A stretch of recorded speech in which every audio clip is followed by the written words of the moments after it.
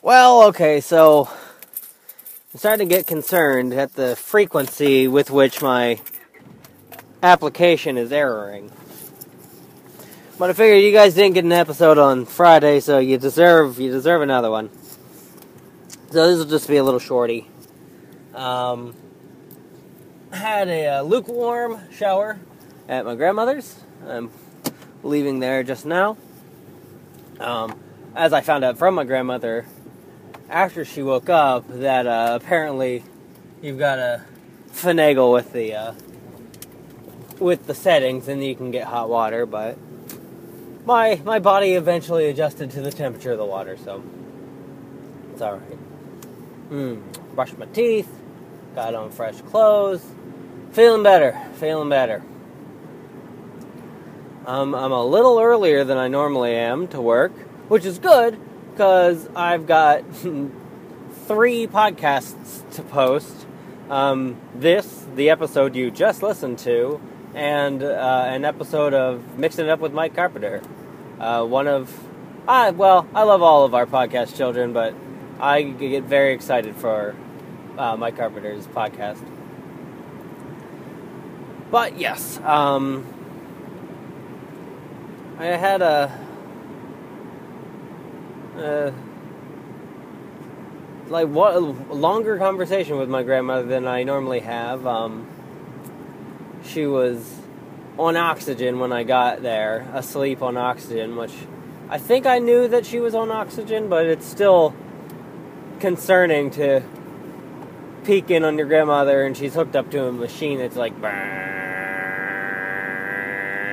so, but she was up and around, and I know her health has been failing. I really ought to visit her more. I do drive right by her. Maybe I'll make a point of popping in once a week. Just because she's losing weight, which is great, but it's always a concern when an older person starts losing weight all of a sudden. And we were talking, and she was looking at my new tattoo, which she hadn't seen yet, and she really likes looking at my tattoos, and she's talking about how if she were a little younger, and I said that, well, my tattoo guy's oldest client is somewhere around 85. And she's like, well, maybe then. And then she told me that my grandfather had a tattoo, and kind of could see her tearing up, and I was like, oh no, grandma's tears, no. And then she told me that her dog had just passed away, and I did know that, but she hadn't seen me since, and she said that she'd had lots of dog food and a couple dog beds, and I said, well, our dog sleeps in our bed, so she doesn't need a dog bed. And she's like, well, when your pap was alive, Blackie would sleep in bed with him, and I could see, she didn't break down crying, but I could see she came very close, and I was just like, oh, man. Oh, that's hard. Seeing your grandma sad like that.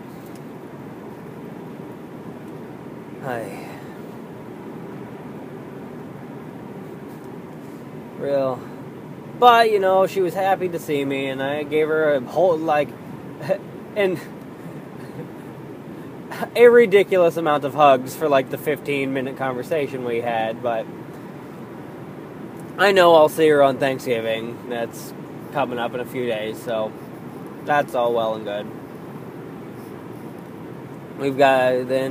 She'll spend a couple hours with us, and she'll see Aislinn, who she loves, and Morgan, who she loves, so that's good. That's good. Now, what did I promise to talk about? Mom's cell phone.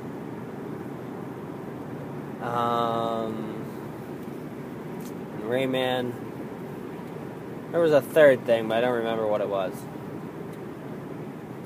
Oh well. This is twice now that I've gotten a shower while either the people in the house are asleep or not there, and I feel like a vagrant sneaking into people's places and stealing their water. I really hope I have water today. I really do. What else? What happened this weekend that was stressing me out? Oh, Aisling and I had a pregnancy scare, which is a hell of a thing when you've got a vasectomy. Don't worry. The nature took its course. We're all safe.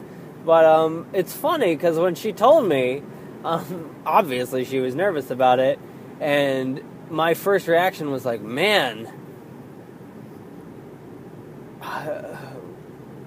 we're gonna have to talk to the doctor.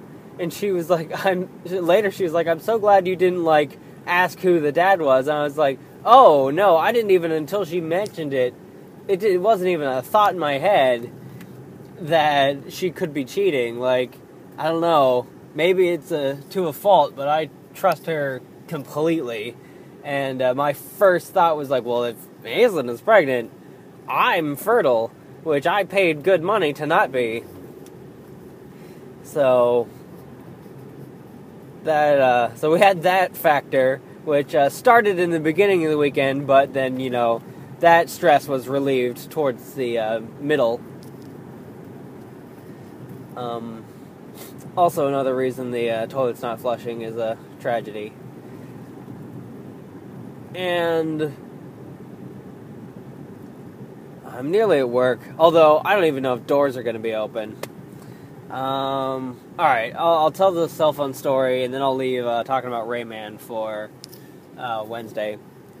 My mom lost her cell phone on Sunday, and I didn't, I am disappointed in myself I didn't think of it sooner, but it was towards the evening,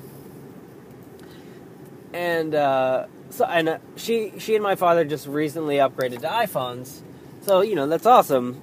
That meant I could track them with iCloud, but also that meant that if she would have to pay full price for another iPhone if she wanted a new phone, because she's not due for an upgrade until 2015. So she's got a little bit of time. So I was like, oh, duh, I can get on the internet and look exactly where your phone is. So I logged in with her phone, and I checked it all out, and her phone was an hour away. And I sent her a screenshot to my dad's phone that she was using. And I was like, hey, this is the address your phone is at. I put it in lockdown mode. Please, do what you need to. I suggest calling the police. They've used the iCloud data before to get phones back. And she texted me back. She's like, I have an idea who it might be, and I'm going to make a phone call. And it turns out she had the right family, wrong sibling. It was a fourth grader, and my mom is a youth minister. I don't know, for those of you who haven't listened to the backlog of this podcast, and this podcast is kind of linear, so if you want things to make sense, I suggest listening from the beginning. I know it's a hell of a thing, but anyway, dad or don't complain. Those are your options. Because I'm not going to remember to explain all the references I make. But she called, and apparently the address was not the family's house, but it was exactly where their daughter was at the time that I checked.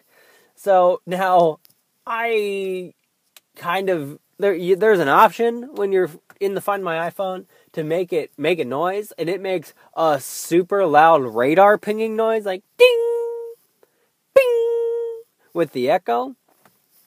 So that little girl was in like a youth ministry meeting or a youth group or something, and her purse or pocket just made the loudest, most obnoxious noise. And if she picked up the phone, she knows she was caught.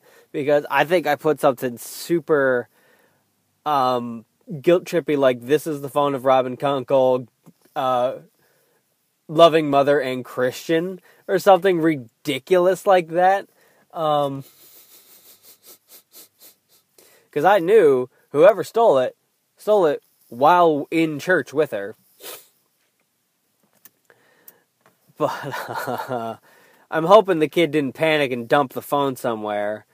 But we do know exactly who did it, so the phone contract is in my name. I'll be damned if Mom doesn't get a phone out of this from the family. That's all I'm saying. But yeah, that story doesn't have a conclusion yet. I look forward to filling you guys in on how my mom got her phone back. Alright, well, that's been about 10 minutes, so that's cool. So, we've got effectively in 2 episodes about what I would give you in a normal episode. So, Wednesday I'm going to talk about Rayman Legends and how much I and my daughter are in love with it. And, yeah. Ba-dum. In addition to all the homework I've got to get done, I've got to listen to Twilight this week. Wait, and my mom is this weekend. So many things, all of the things. Alright. Have a good evening. Evening? What the hell? I'm frazzled already. Alright. Have a good week. Talk to you Wednesday. Bada boom.